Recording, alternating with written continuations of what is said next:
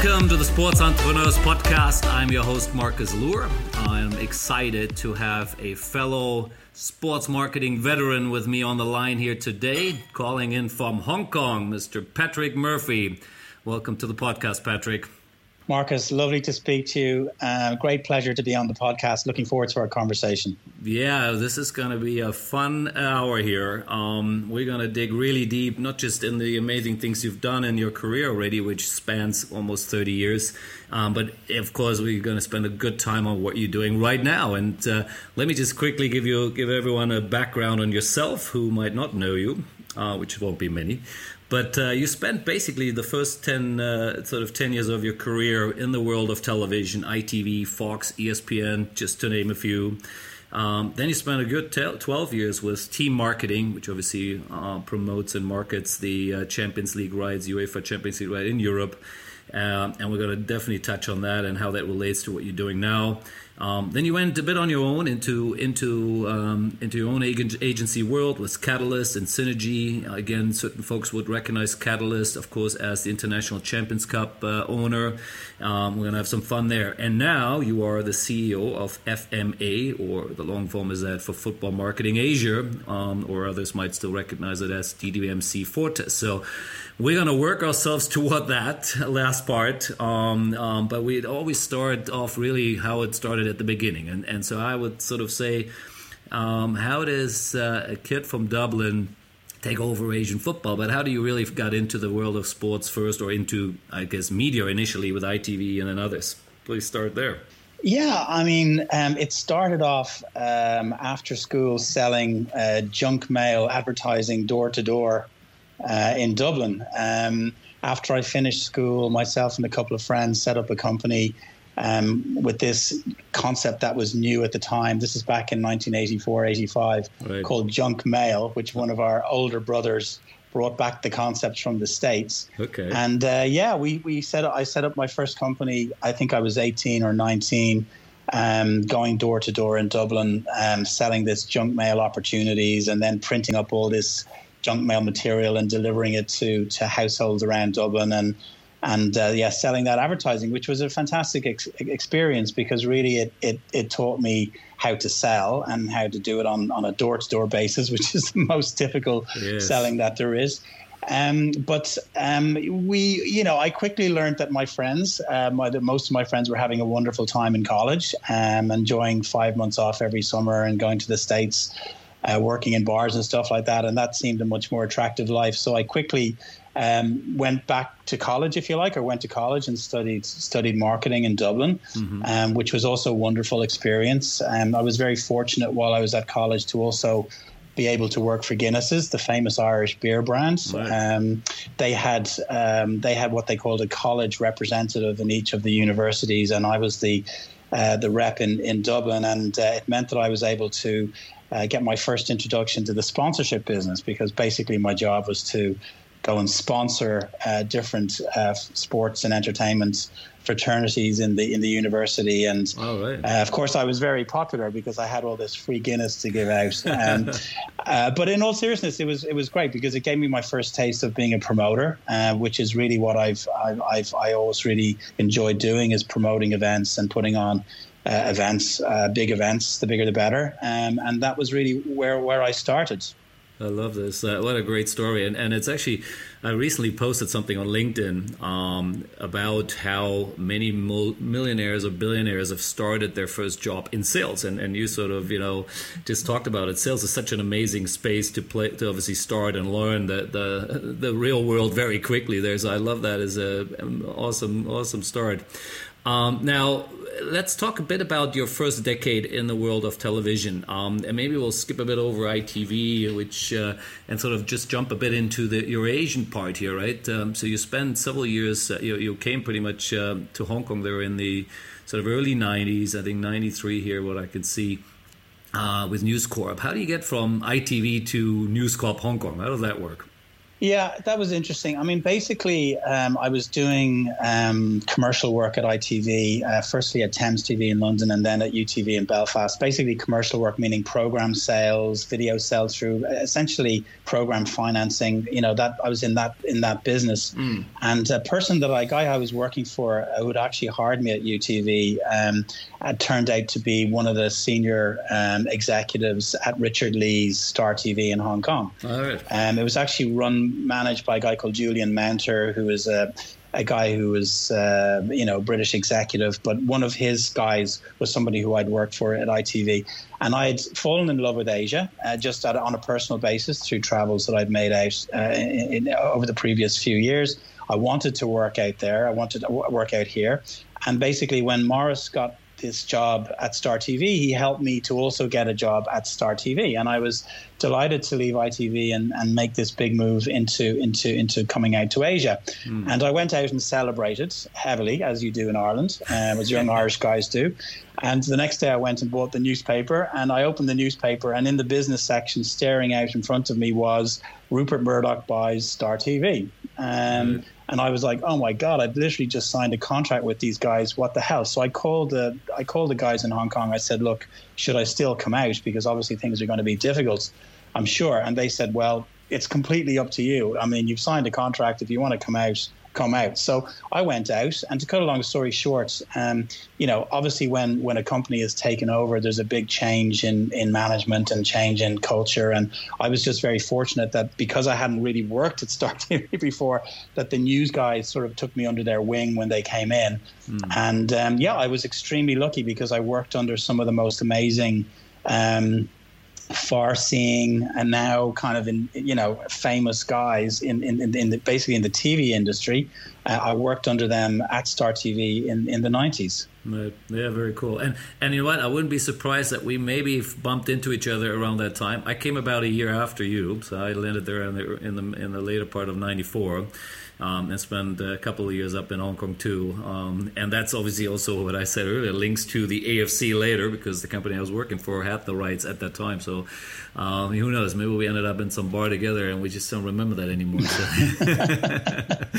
There's probably a few things we don't remember about that time, actually. The 90s in Asia were fun. Yeah, that's right. But, the thing that was incredible about it was that obviously sport was really important to Murdoch. It was really movies and sport. They were the two drivers for pay TV. Right. And when he came out and his executives came out, and I'm talking about people like Sam Chisholm and of course Gary Davey, who ran Star for many years, they basically looked at the environment, or actually, very luckily for me, they asked me to look at the environment, and I did a big study of the environment in Asia. And basically what we saw was that there was no or very little regulation. It was basically possible for a media owner to not just have a broadcasting business, but also to own clubs, to invest in federations, to basically create their events. Yeah. And these guys were coming from highly regulated environments in the UK, Australia, and the States. So very, very quickly they said, okay, we got to put a big sports policy together. The sports policy needs to involve, of course, our broadcast channels, and they changed over time from Prime Sports to Star Sports, and then, of course, became ESPN and Fox later on. Yeah. But we also need to invest in creating and acquiring our own events, and so we should set up a company that basically does that. And that's the company that Gary Davey asked me to set up, and that was Sports Corporation. Which was basically what I was focused on working for 6 or 7 years in Asia. Yeah, and I know many of the colleagues and guys you work with, Tim Holland and others, of course, over the years there. But before we jump further, let's give our listeners a sense of the type of events you guys were running, because guys were doing everything from the Asian X Games, right, taking over the X Games. Mark, I guess, from the US, bring it in, and at that time it was already ESPN Star Sports, so you can see that. You were involved, of course, in football, was from Tiger Fives to Standard Chartered marathons, and you name it. I mean, what was this? Was there a strategy, or just like grab everything and let's see what works? No, there was definitely a strategy. I mean, the first, and it was very much coming from the broadcast point of view, right? So basically, the channels were acquiring the big international content like Wimbledon and Formula One, and they didn't need us to help them in that respect at all, okay? Yep. There was also then, which I don't think was very well known. I'm sure you know about it, but there was also a relationship between ourselves and Asia Sport, and there was actually a significant investment in Asia Sport made around that time. Okay. And certainly there was a supply of the regional football that was coming through the Asia Sport Group, through Seamus, and also the basketball, and of course the Asian Golf Tour. Okay, so the regional local sports were essentially provided for through that relationship. Okay, so really what we needed to focus on, or what was missing, was to focus on certain markets where news wasn't particularly strong, and also where there weren't necessarily a lot of content coming from. And of course, at the beginning of Murdoch's relationship with Star TV, China was incredibly important. So a lot of our early work was actually focused on Greater China, and then India became very important, which is why we went into cricket. And then of course Southeast Asia was the other piece. So that's why we did a lot of the events there. But really, what it was to, as I say, the mandate was to acquire events, but more importantly to create and to develop our own IP wherever we possibly could. It was some fun times there. Yeah, certainly. It definitely was. Now, interesting enough, then you sort of almost did a complete reversal here, pretty much right after this. I would say skipping a bit over one more other role you had in between there, but you then landed not so much back, but you landed in Switzerland with Team. Again, big significant move, of course, for yourself, working with one of the premier companies there, and clearly one of the biggest sports properties on the planet. And you spent a good, almost 12 years there. So let's dig into this a bit quickly. How do you get from Hong Kong back to Switzerland all of a sudden, or back to Europe? Well, I think in the interim, I'd got married to a girl from Hong Kong. We'd had a child. My daughter Joyce was born in Singapore in 1999. I think we both felt that we wanted to take a break from Asia, actually, to raise our daughter and our subsequently our other child. And so we wanted to go. So we didn't really know where we were going to go. We actually were considering to go to Australia, but I did apply for some jobs in Europe. And then very fortunately, as it turned out, I managed to get a job at Team Marketing. And Team was a really incredible experience for me in terms of my career and my life.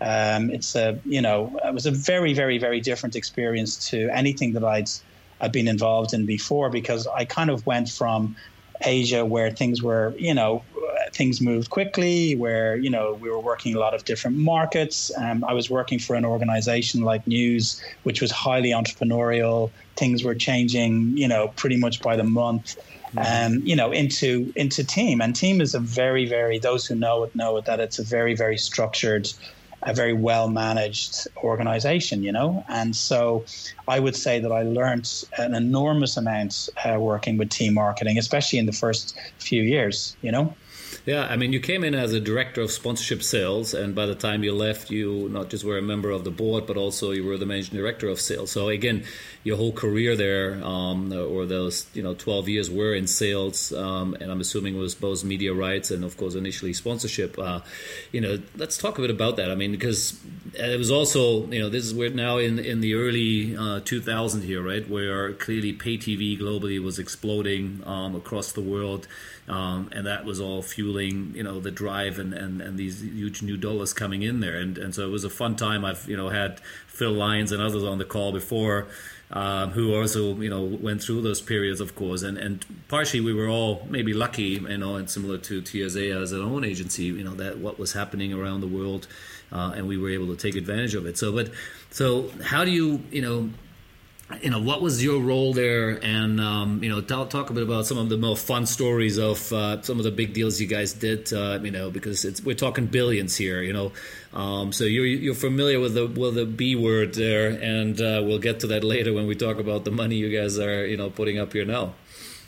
Yeah, I mean, that's an interesting. There's a few interesting things there in what you just said. I mean, the first one is the billion, right? That was something that I had never really understood or experienced in the context of sports marketing before. Coming from Asia, coming from Sports Corporation, we were doing some very big deals, but they were always in the kind of hundreds of thousands, maybe $1 million, maybe a few million for a big sponsorship deal. Yep. If things got really wild and crazy, the rights fees for the cricket in India might go up to 10 million, something like that. And all of a sudden I found myself in Switzerland sitting on a project which was, literally, it was certainly over $1 billion.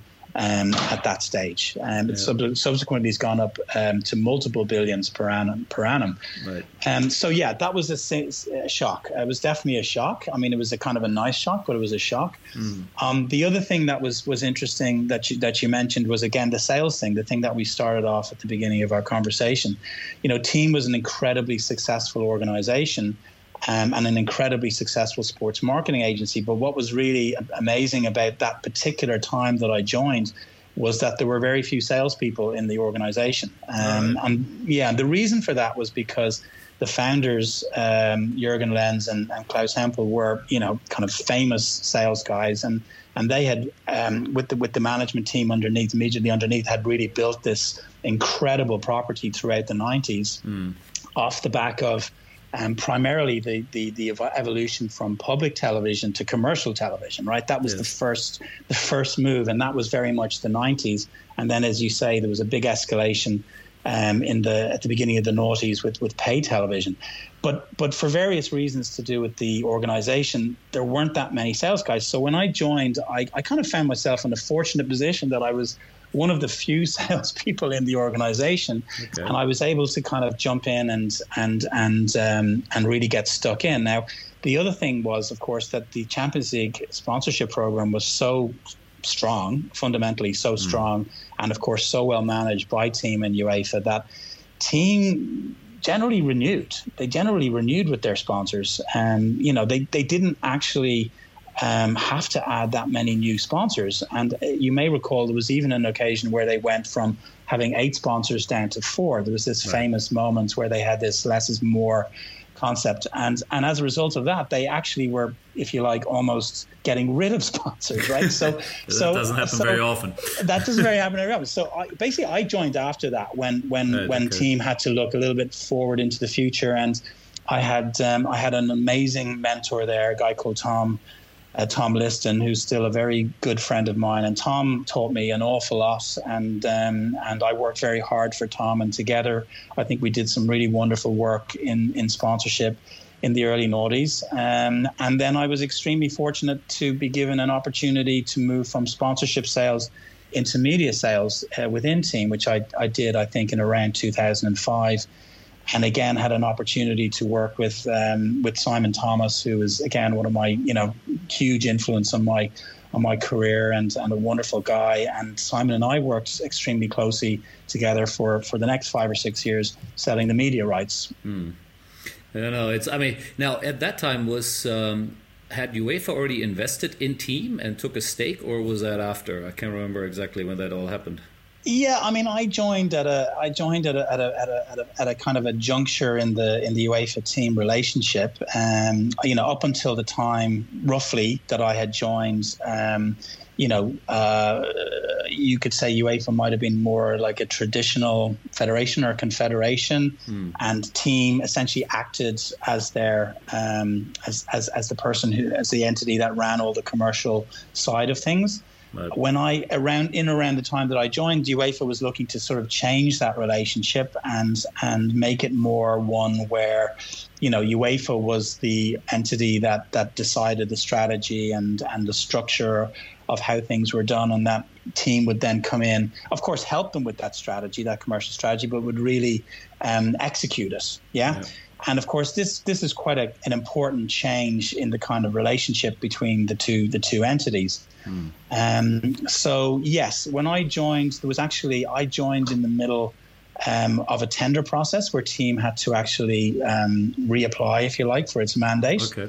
I think a lot of people at Team thought that I was kind of crazy joining months before that had been clarified, but it turned out that Team won the mandate, of course. But the relationship between UEFA and Team, did change quite a bit in those years, and UEFA took a much firmer view of their role in the relationship, for sure. Yeah.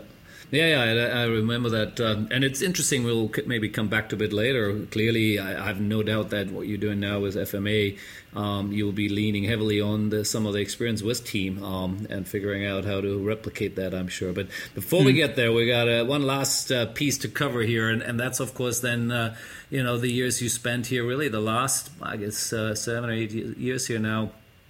Somewhat also as an entrepreneur, you set up Catalyst and Synergy, very different organizations. Catalyst, again, I mentioned earlier, is the International Champions Cup promoter or marketing agency there, and I'd definitely love to hear a bit about that because it's well known. It's a great tournament, a concept, I think, globally. I'm not sure where.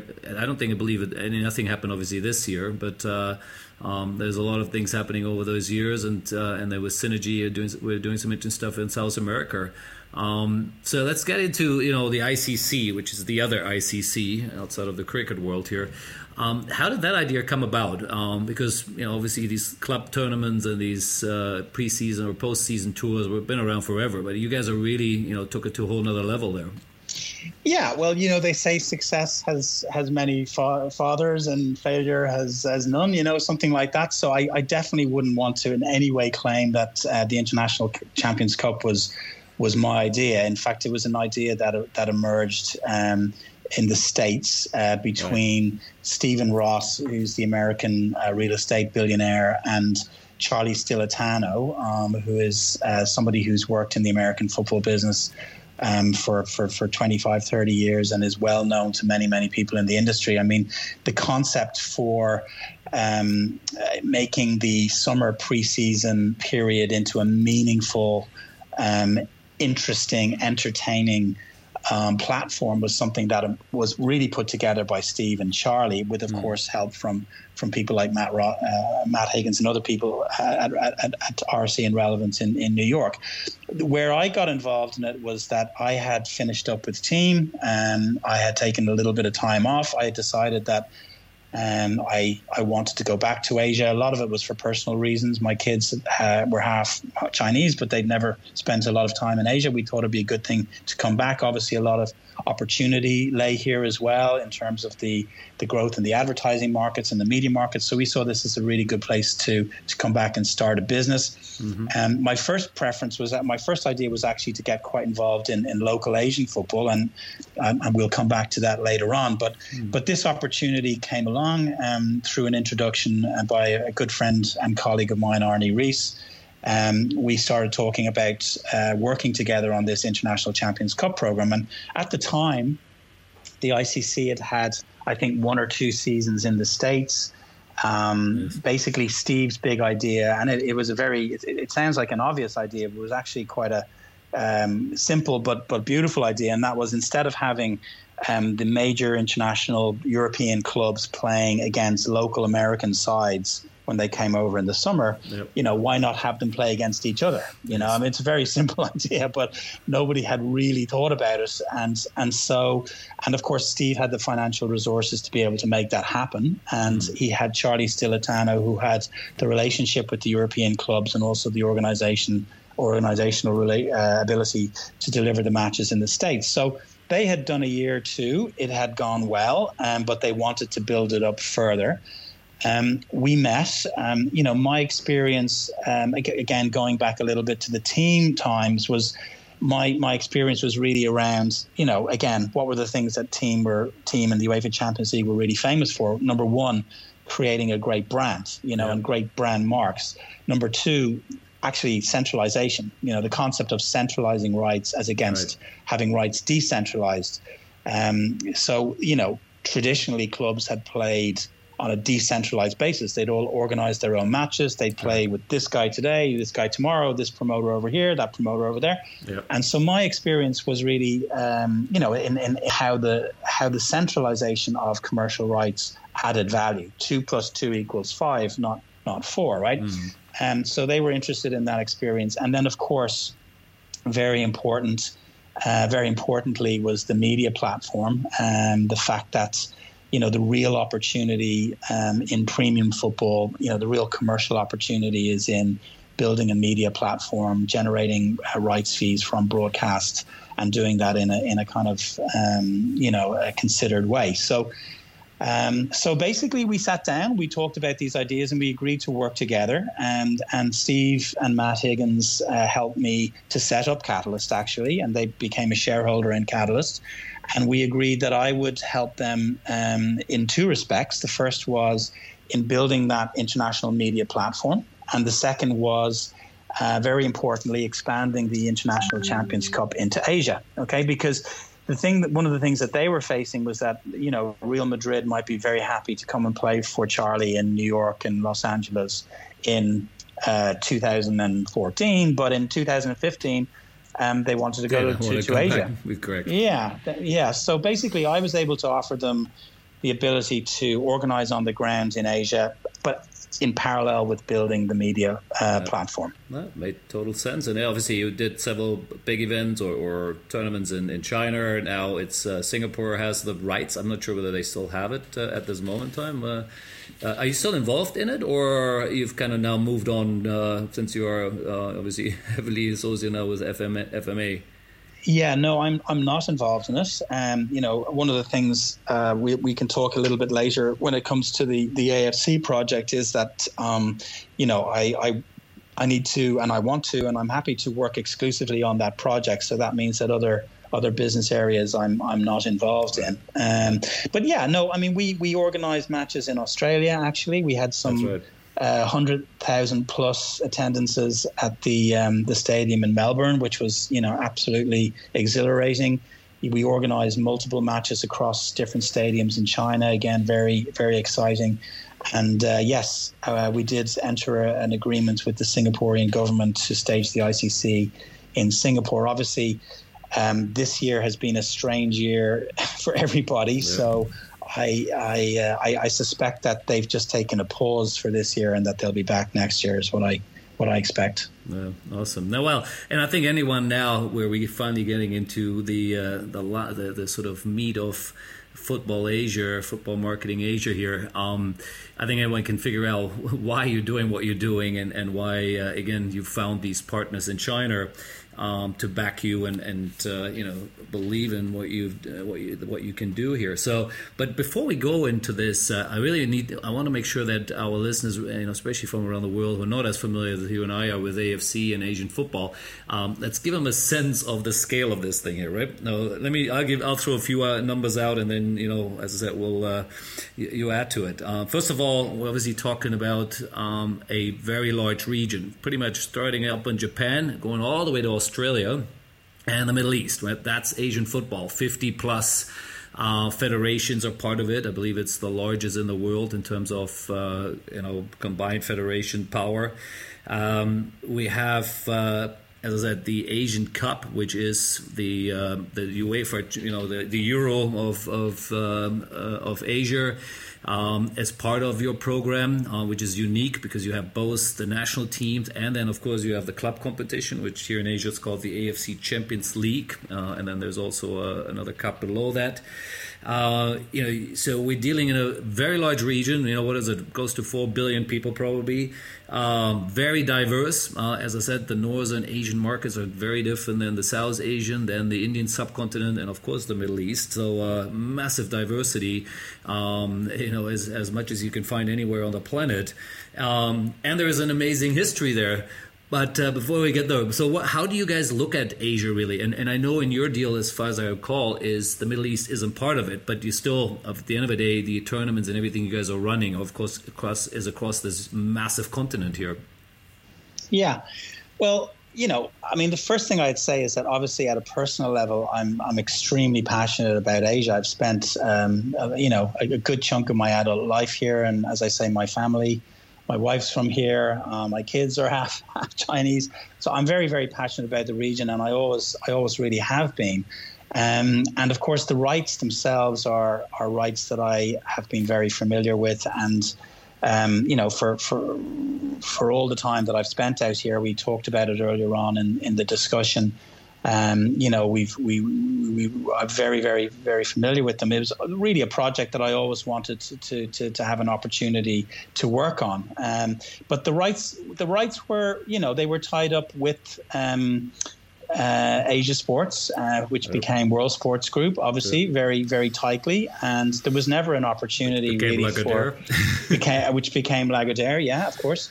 There was never really an opportunity for me to be involved. And really what happened was, I think the rumors started emerging in the market. I can't remember exactly when, but it probably was sometime in early 2017 or 16 even, that the AFC were going to run a tender process to see if they would continue with Lagardère or if they were going to enter a new agency relationship. And of course, the minute that became clear, my ears pricked up, and I started thinking about how I could get involved in that, and with the view to trying to become their new partner. Right. Yeah, and again, talk us a bit through how you then went about it, because I read a bit about it, of course, already. And maybe also introduce your partners a bit. Who is DDMC? DDMC, right? The Chinese sports agency. They're a public listed company in China, so again, maybe anyone from China would know them better, but the rest of the world probably doesn't know as much about them. Maybe explain a bit about these guys. Yeah, well, I'm very happy to do so. I mean, first of all, I think I felt confident. First of all, I recognized that it was a very complex project. There's no question about that. If you look at the scale of the footprint, and if you look at the scope of the projects, you mentioned it before, all of the club competitions, all of the national team competitions, running from basically Lebanon right across to Guam and Mongolia down to Australia. I mean, it's just a huge project. But we felt, and I when I say we, I'm talking about myself and my management team, my partners. I mean, we felt that if anybody had a chance to do it, and I mean this in a as modest way as I possibly can. If anybody had a chance to do it, it was us, and that was because we had the experience from team. We understood not just about selling media rights and selling sponsorship and developing commercial concepts and brands and all those things, but also very, very importantly, we understood about how you deliver those rights, those matches, on a continental basis. One of the things that team was absolutely incredible at, I think most people would say agree, industry leading at, was the commercial delivery at matches, at venues. And team were used to running hundreds of matches every year, and our staff were used to doing that, and we had all sorts of incredible concepts like dual roles, where people might work as an account management for some of the time, but then would also go out and work with venues. So we had myself and my management team had a lot of experience in the execution of rights too, and that was something, and that is something that's extremely particular to this project. So we felt like we knew how to handle the commercial side, but we also had the experience at delivering the competitions. Obviously, we'd also run matches in China and stuff like that. And across Asia, so we had experience of that. So I think we felt that we had the experience to deliver it as a management team, and that we were able to put together a very strong agency. And I think we also felt that there were some ingredients that we were able to bring from the team UEFA relationship, the structural relationship that could be very appealing to the AFC.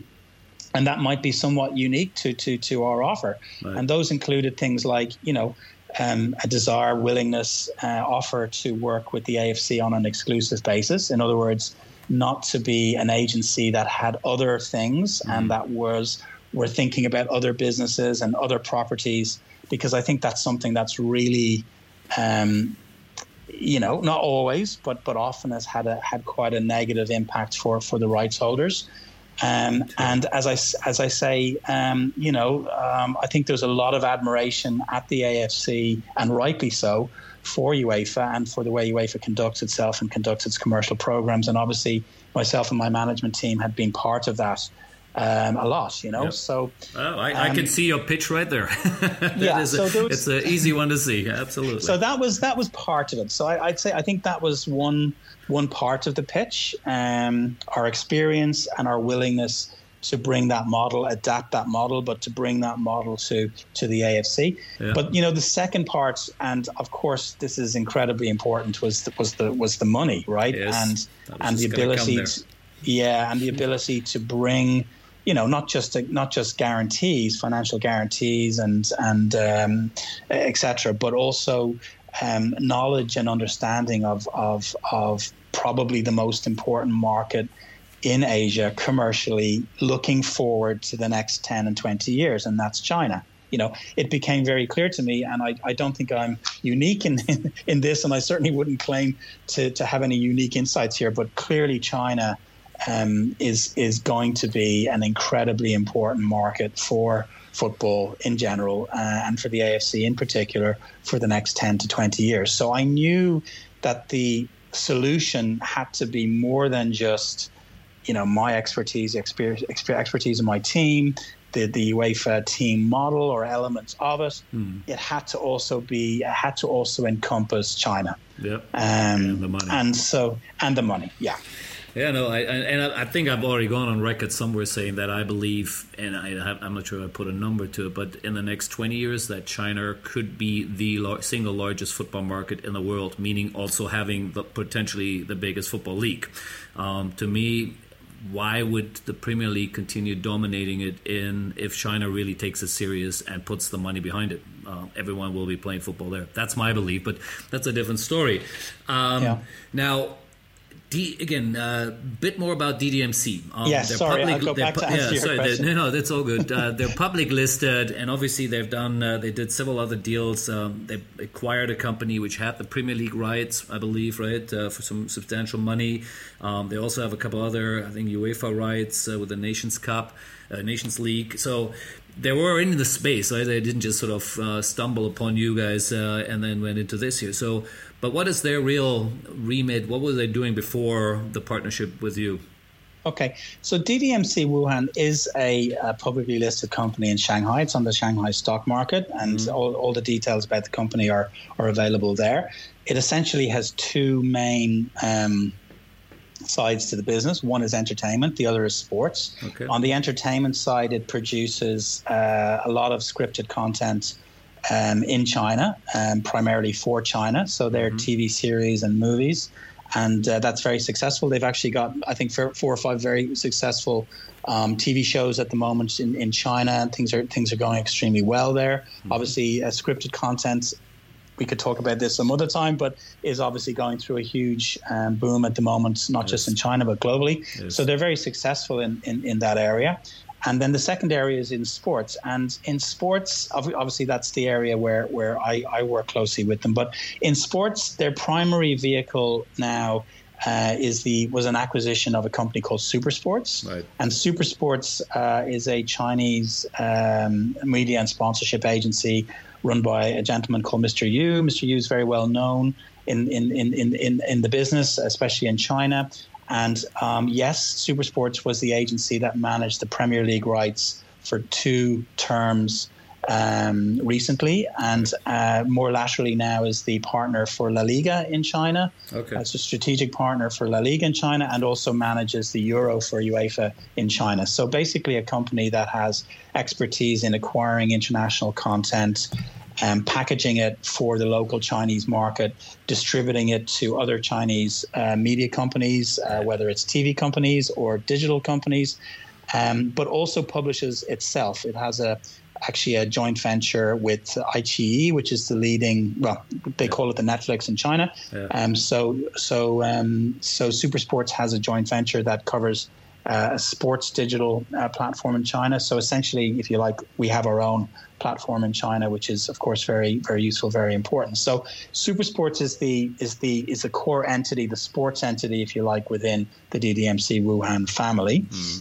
And then the relationship between ourselves and DDMC Wuhan, how that came about was I essentially approached these people when it became clear that the AFC were going to run a tender process, and invited them into a partnership. And I think they could definitely see that there was a great opportunity because obviously football is incredibly powerful in Asia.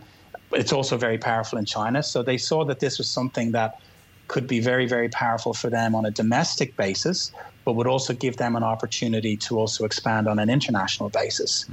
And I think, what also featured very heavily in our conversation was looking at how some other Chinese companies had approached international expansion, and how some of them, not all of them, but some of them had stumbled. Yep. Sometimes stumbled very badly.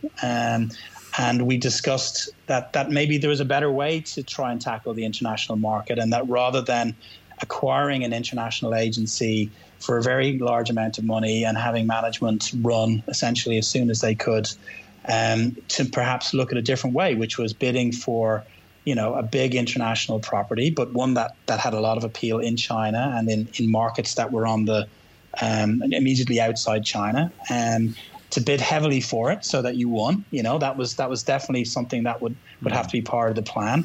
But that effectively over the course of 8 or 10 years would give you much greater value than, as I say, going out and acquiring an international agency where, you might lose value, balance sheet value very quickly. Yep. And I think that's very much proven to be the case. Yeah, interesting. Well, and we all know you're referring to our friends from Wonder Group, Wonder Sports, of course, and Infront and all the things they bought, and even Le TV, which kind of went a different route, just acquiring large rights within China, and all that obviously went pear-shaped. So it's your model is different. The proof is still in the pudding, which we'll come to in a minute. Of how successful, of course, you guys will be. That you have a tremendous platform, which has huge opportunities for the next 8 years, as your rights are starting to kick off next year. There's no doubt about it, and it's an exciting time to be. And so that's where I really want to spend sort of our last maybe 15 minutes so on a bit. Now, as I mentioned earlier, I have a little bit of a history. When I first came to Hong Kong, working for the group who at that time had acquired the rights for the very first time ever. They had done a deal with the AFC, and at least what I remember, the number was around $20 million for the 4-year cycle. So let's say $5 million a year, which was a lot of money at that time. We're talking 1993 here. Where at that time no one had given a penny basically to Asian football. So Seamus took a big risk there, but he was well rewarded obviously over the years then, and even though it had different names attached to it down the line, but that agency and it has the rights still till today, and that's the one obviously you are superseding there. Now the numbers which are now being thrown around, and again I'll quote certain things I've read in various industry magazines and papers, is on the lower end of scheme of things about 2.4 billion for the 8 years which you acquired. There's some numbers which are even bigger, which maybe let's start with at least the smallest number out there, and that still makes it 300 million a year over the 8 years. Up from 5. That's a huge jump, but at the same time, that's over 30 years. So it depends on, I guess, how we look at it. Is tremendous growth in whichever way we want to look at it. But obviously, you guys believe there is more to it. There's more to come. And also, I think the 2.4 is usual for what I've seen in previous deals. I actually saw the contract of the one before, which was about 600-700 billion, 600-700 million. Sorry, billion. We're getting the B's already mixed up here. It was about 600-700 million in minimum guarantee at that time, but it was all the production was on top. So again, even the last contract for the 8 years prior to this year, which is currently still running, was all close to $1 billion probably by the time you're all done with the whole cost of running the show there. So. There is a large other cost to it, and I'm certain your deal would be probably structured in a similar fashion. What's the plan? I mean, first of all, please comment on any of the numbers if you like, but I know you guys been obviously careful what you say there. But also, how are you planning to recover or make that money back? Yeah. Okay. Well, look. Obviously, you'll understand if I can't comment on the structure of the relationship with the AFC because it's confidential. Absolutely. So I can't get into commenting on the numbers or anything like that. Yeah. I mean, look. We did bid aggressively. We bid aggressively because we knew that in order to win these rights, we would have to bid aggressively, and the tender process was very competitive. Every major, I think without exception, every major international agency participated in the tender process without any exceptions, I think. For sure. We did win by a clear margin. I think that's well known. Yes. And we bid to win. I've been involved. We skipped over some of the other stuff that I did, for example, working in Latin America for a couple of years, but I was involved in some tender processes there, which I didn't win. And it became very clear that if you want to win the rights, you do need to pay a premium. We call it the strategic premium, right? Right. Okay. But the rationale for paying the premium, I guess, is tied back a little bit to what I mentioned earlier on about a bigger picture, wider plan, longer view, alternative way to access the international industry. So there were actually very good reasons for paying that premium. But the premium was paid. I would accept that. What the premium is, I can't comment on. No, that's fair enough. But having put all of that aside, I mean, what we've been doing now since we won the tender process, and we've been working very intensively with the AFC for the last 2 years, is on delivering the things that we saw, delivering on the opportunities that we saw. And you mentioned some of them earlier on, but they are quite unique in our industry now. I think it's important to point that out. I mean, number one, the term of the relationship is 8 years, which is effectively a double commercial term. Yes. It's not usual, or it's not common that you have those double terms available to agencies like us. Quite often they're single terms, and quite often the terms are, say, 3 years rather than 4. So the fact that we can work on this project for 8 years for 2 commercial terms is worth paying a premium for. Okay. The second thing is that the package of rights does contain both the national team rights and the club rights. Yep. And basically, again, that's unusual. UEFA separate these rights out. CONMEBOL would separate these rights out. So that was also a very important thing that's worth paying a premium for. A very big part of it is a real belief and confidence in the region. The fact of the matter is that we have a vast region, and we've got multiple vast regions within the region, right? We have China, which is just the most incredible opportunity, I think, over the next 10 and 20 years. We've got some very solid, mature markets like Korea and Japan. Yep. May not experience wild growth, but are very solid in terms of the money that they generate, and they generate significant monies. Yep. Australia, you probably put in a similar basket. We've then got India. India is a market where football, is way behind cricket, but it's still the second biggest sport, and still has, I think, a decent 5-10% share of the market. Let's put it like that. But it's a huge market. Yes. We've got the Middle East. One of the fastest growing populations in the world is in the Middle East. We've got markets like Saudi Arabia, who are obviously now looking to really grow internationally, and so I mean, I could go on and on. Yes. We haven't even touched on Indonesia and Thailand, places like that. Correct. So the opportunities within the region, I think, is what probably we believe in most, in conjunction with the fact that this is football, this is a double term, this is national club. We believe that it's worth paying a premium. Absolutely. Yeah. And we still believe that. And having been around this world, and again, obviously done a lot of stuff in football as well over the years, football is the number one sport in the general sense, with these sort of exception. We already touched on cricket in India and basketball in the Philippines or whatever. But so I have no doubt, and I see what you're seeing there as well. At the same time, and this is sort of where we're now getting into this, the world has changed dramatically, and not just because of COVID, but even you, I think, made some comments already in some other publications that the media landscape is dramatically changing. It is, again, another era of digitalization now, and that I think is bringing pain to the industry, and nothing to do with you with your deal directly, but it's just in general, right? TV rights are shrinking. You know, we see it even in home markets, right? The Premier League is making less money in the UK now. And that's where when I look at your deal with the premium you're paying, and then you have these dynamics on the other side, right, where it isn't growing necessarily right now, it is going backwards. How do you guys look at this? I mean, does that kind of, do you sometimes wake up in the middle of the night with a bit of sweat on your forehead, or are you fairly relaxed about that? Yeah, well, anyone who tells you that running a project like the project that I'm extremely privileged to be running doesn't wake up sweating regularly, would be completely lying. But it isn't always necessarily to do with whether Facebook are going to come into the market or Amazon. It's not necessarily to do with that. A lot of it's to do with actually other issues like delivery issues and stuff like that. But to go back to your core point, I mean, look, I think there's a few things.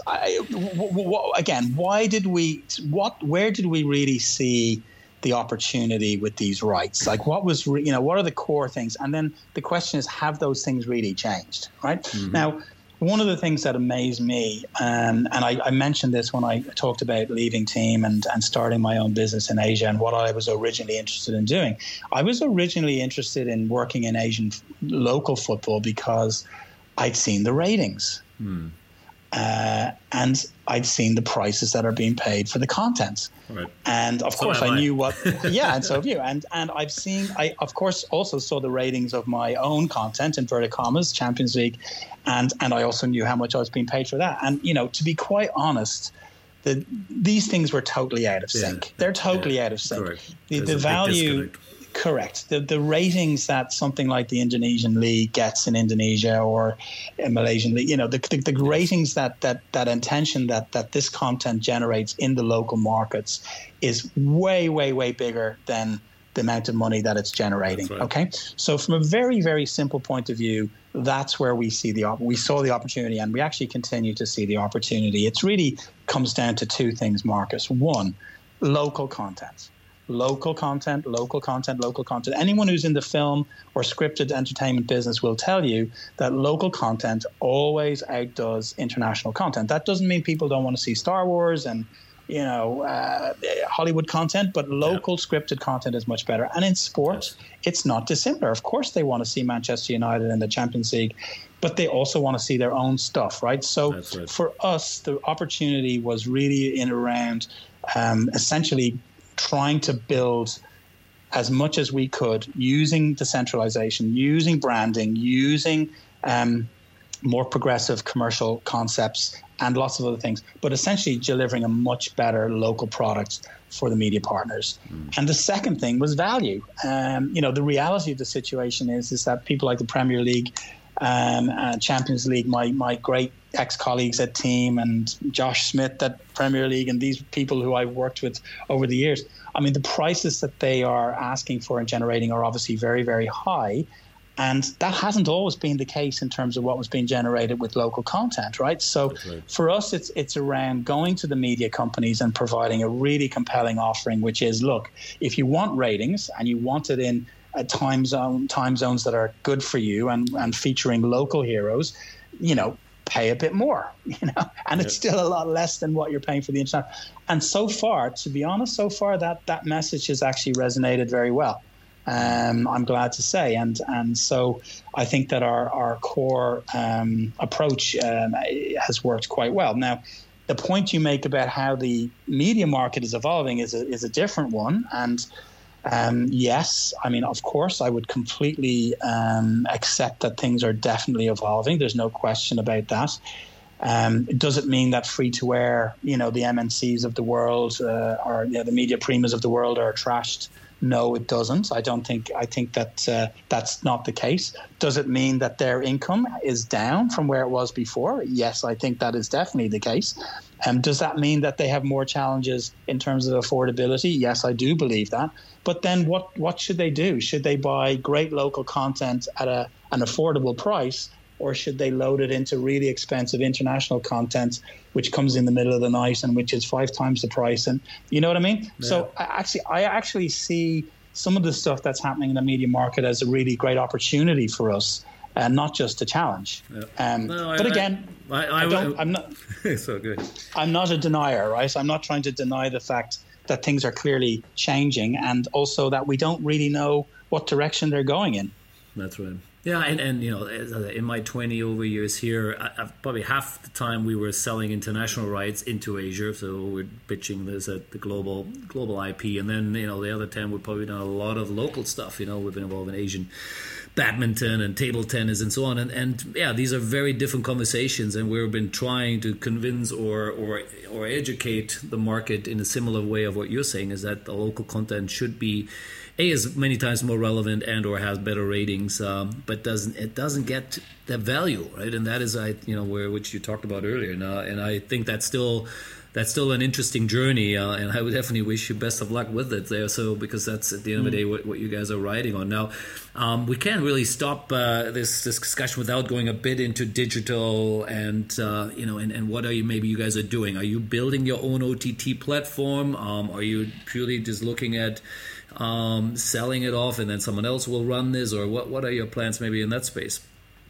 Yeah, I mean, essentially what we're looking for before even really thinking about OTT, I think what we're fundamentally looking at is, number one, what's the relationship between AFC, its competitions and the fans, you know, and how is that content best balanced, distributed, shared, managed, windowed, in order to try and create the best possible audiences and have audiences that are satisfied. So, we look at it from the point of view of what's the right way to essentially package the content. And the reality is that packaging needs to take into consideration, primarily, or at the center of it, a broadcast partner who's prepared to pay, a broadcast partner who wants to show the content almost certainly on not just on traditional television, but also wants to show it on mobile and internet, and who wants to be able to offer content to its viewers in that way. But then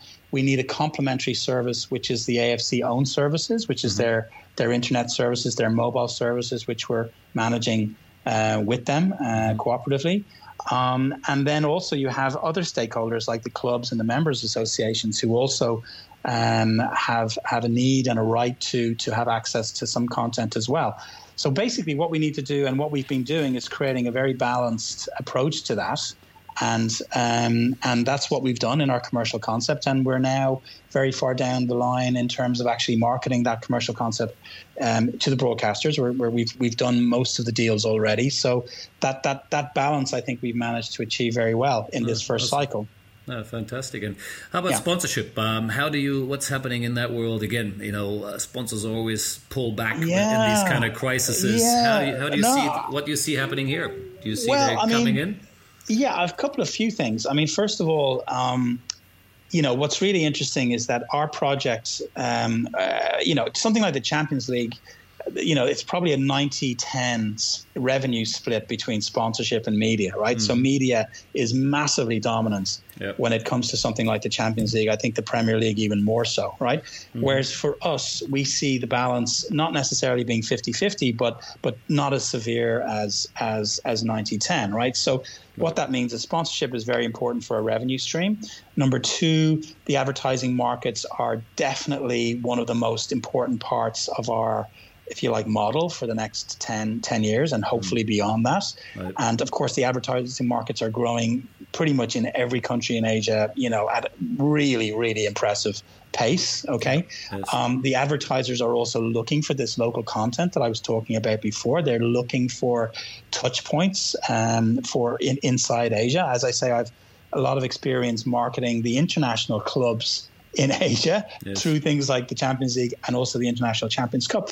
But the things that sponsors always ask for is, we want to be able to do this on a regular basis in our home territories. We want to be able to, touch these products. Yes. And of course, you can't do that with international football in Asia. So, again, I think we've got something really interesting to offer the market. Now, the other thing is that we're very fortunate that we're able to take advantage of some changes in technology around virtual signage, and we're going to be doing that with our sponsor program. We are doing that with our sponsor program, and what that means is that we're able to crack or at least start to crack what I'm sure, Marcus, you know, is one of the great challenges around the AFC program traditionally, and that is that its greatest strength is traditionally has been somewhat of a weakness in the sense that it's been a project that's been available to people right across Asia, but you only have one set of advertising boards, yes, and they traditionally have been acquired by Japanese sponsors, right? So yep.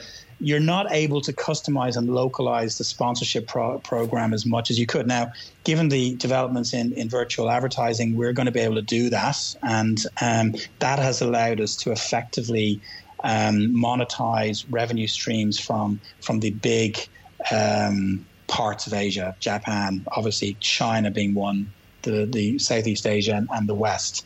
And so that has allowed us to just effectively have more inventory to sell and awesome. Be able to generate a lot more money. That's fantastic. And actually, I was going to ask that question, but you already answered it. So that's great to hear. And I'm happy to hear that you go in that route, because that makes complete sense. And that is something I would have asked as well. Now, as a wrap up here, because I'm conscious of time here, sure. We have the Qatar World Cup coming up, 2022, which of course is in Asia, even though it's in the Middle East, but it's part of the AFC. So the first, not the first, but first one in the Middle East, but the second one in the AFC region. That's a big one, and it will help you guys, of course. Really putting Asian football on the map. Then you have the Asian Cup in 2023 in China, which again, first time China hosting such a major football tournament, and I'm sure will be the prelude of them one day hosting the World Cup. What's the big plan there? How are you guys going to leverage all this and really make sure that the whole world knows Asian football is here?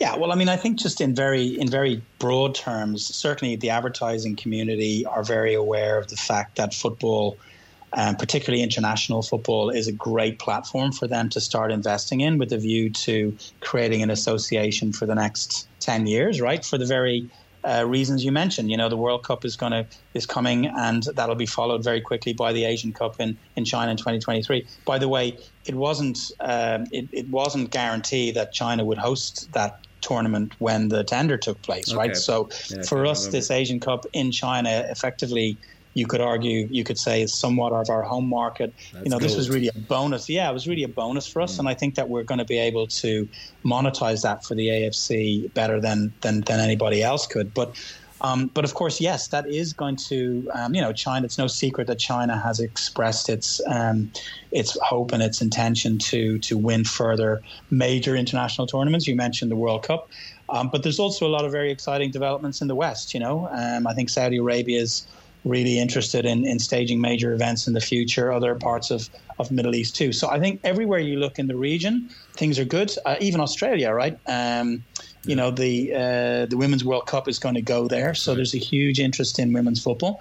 So, lots of very positive things for us to look forward to over the course of the two terms. Well, even ASEAN has put up their hands saying we want to host the World Cup, right? So who knows? I think will be trying to compete with China, which I'm not sure that's such a smart move. But there is a huge appetite. Football is huge. We touched on it earlier in our region here, and I think that's a great way to sort of, wrap this up. I mean, as I said, you are in a very sweet spot. You have incredible rights there for many years to go.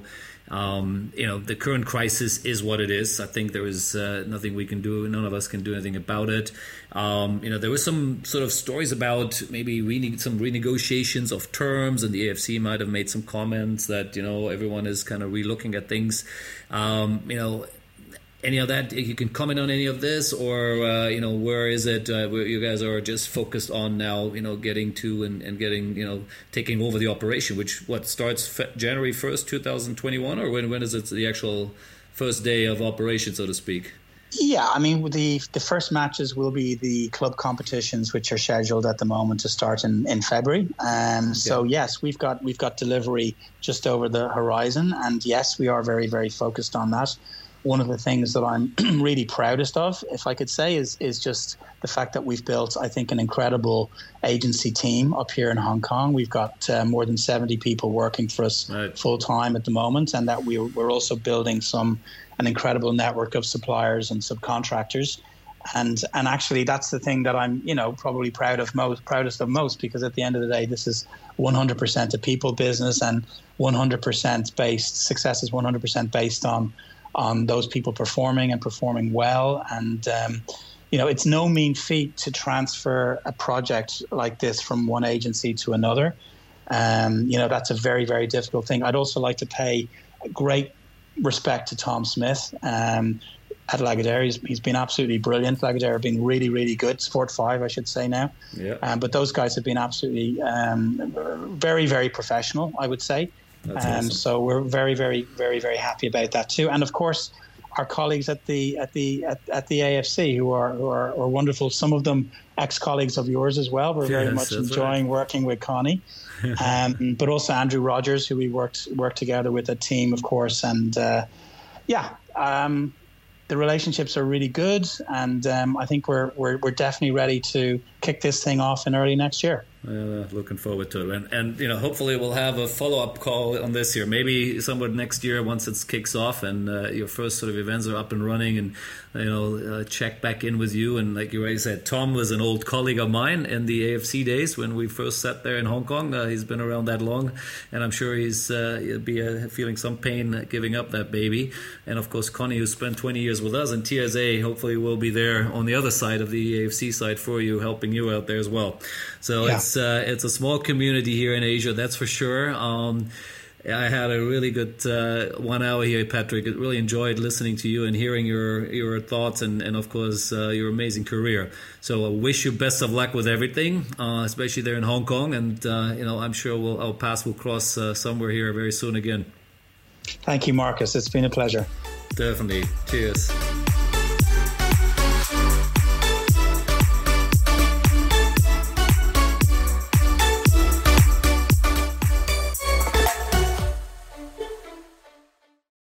The Sports Entrepreneurs by Marcus Luer podcasts are a collection of interviews and stories.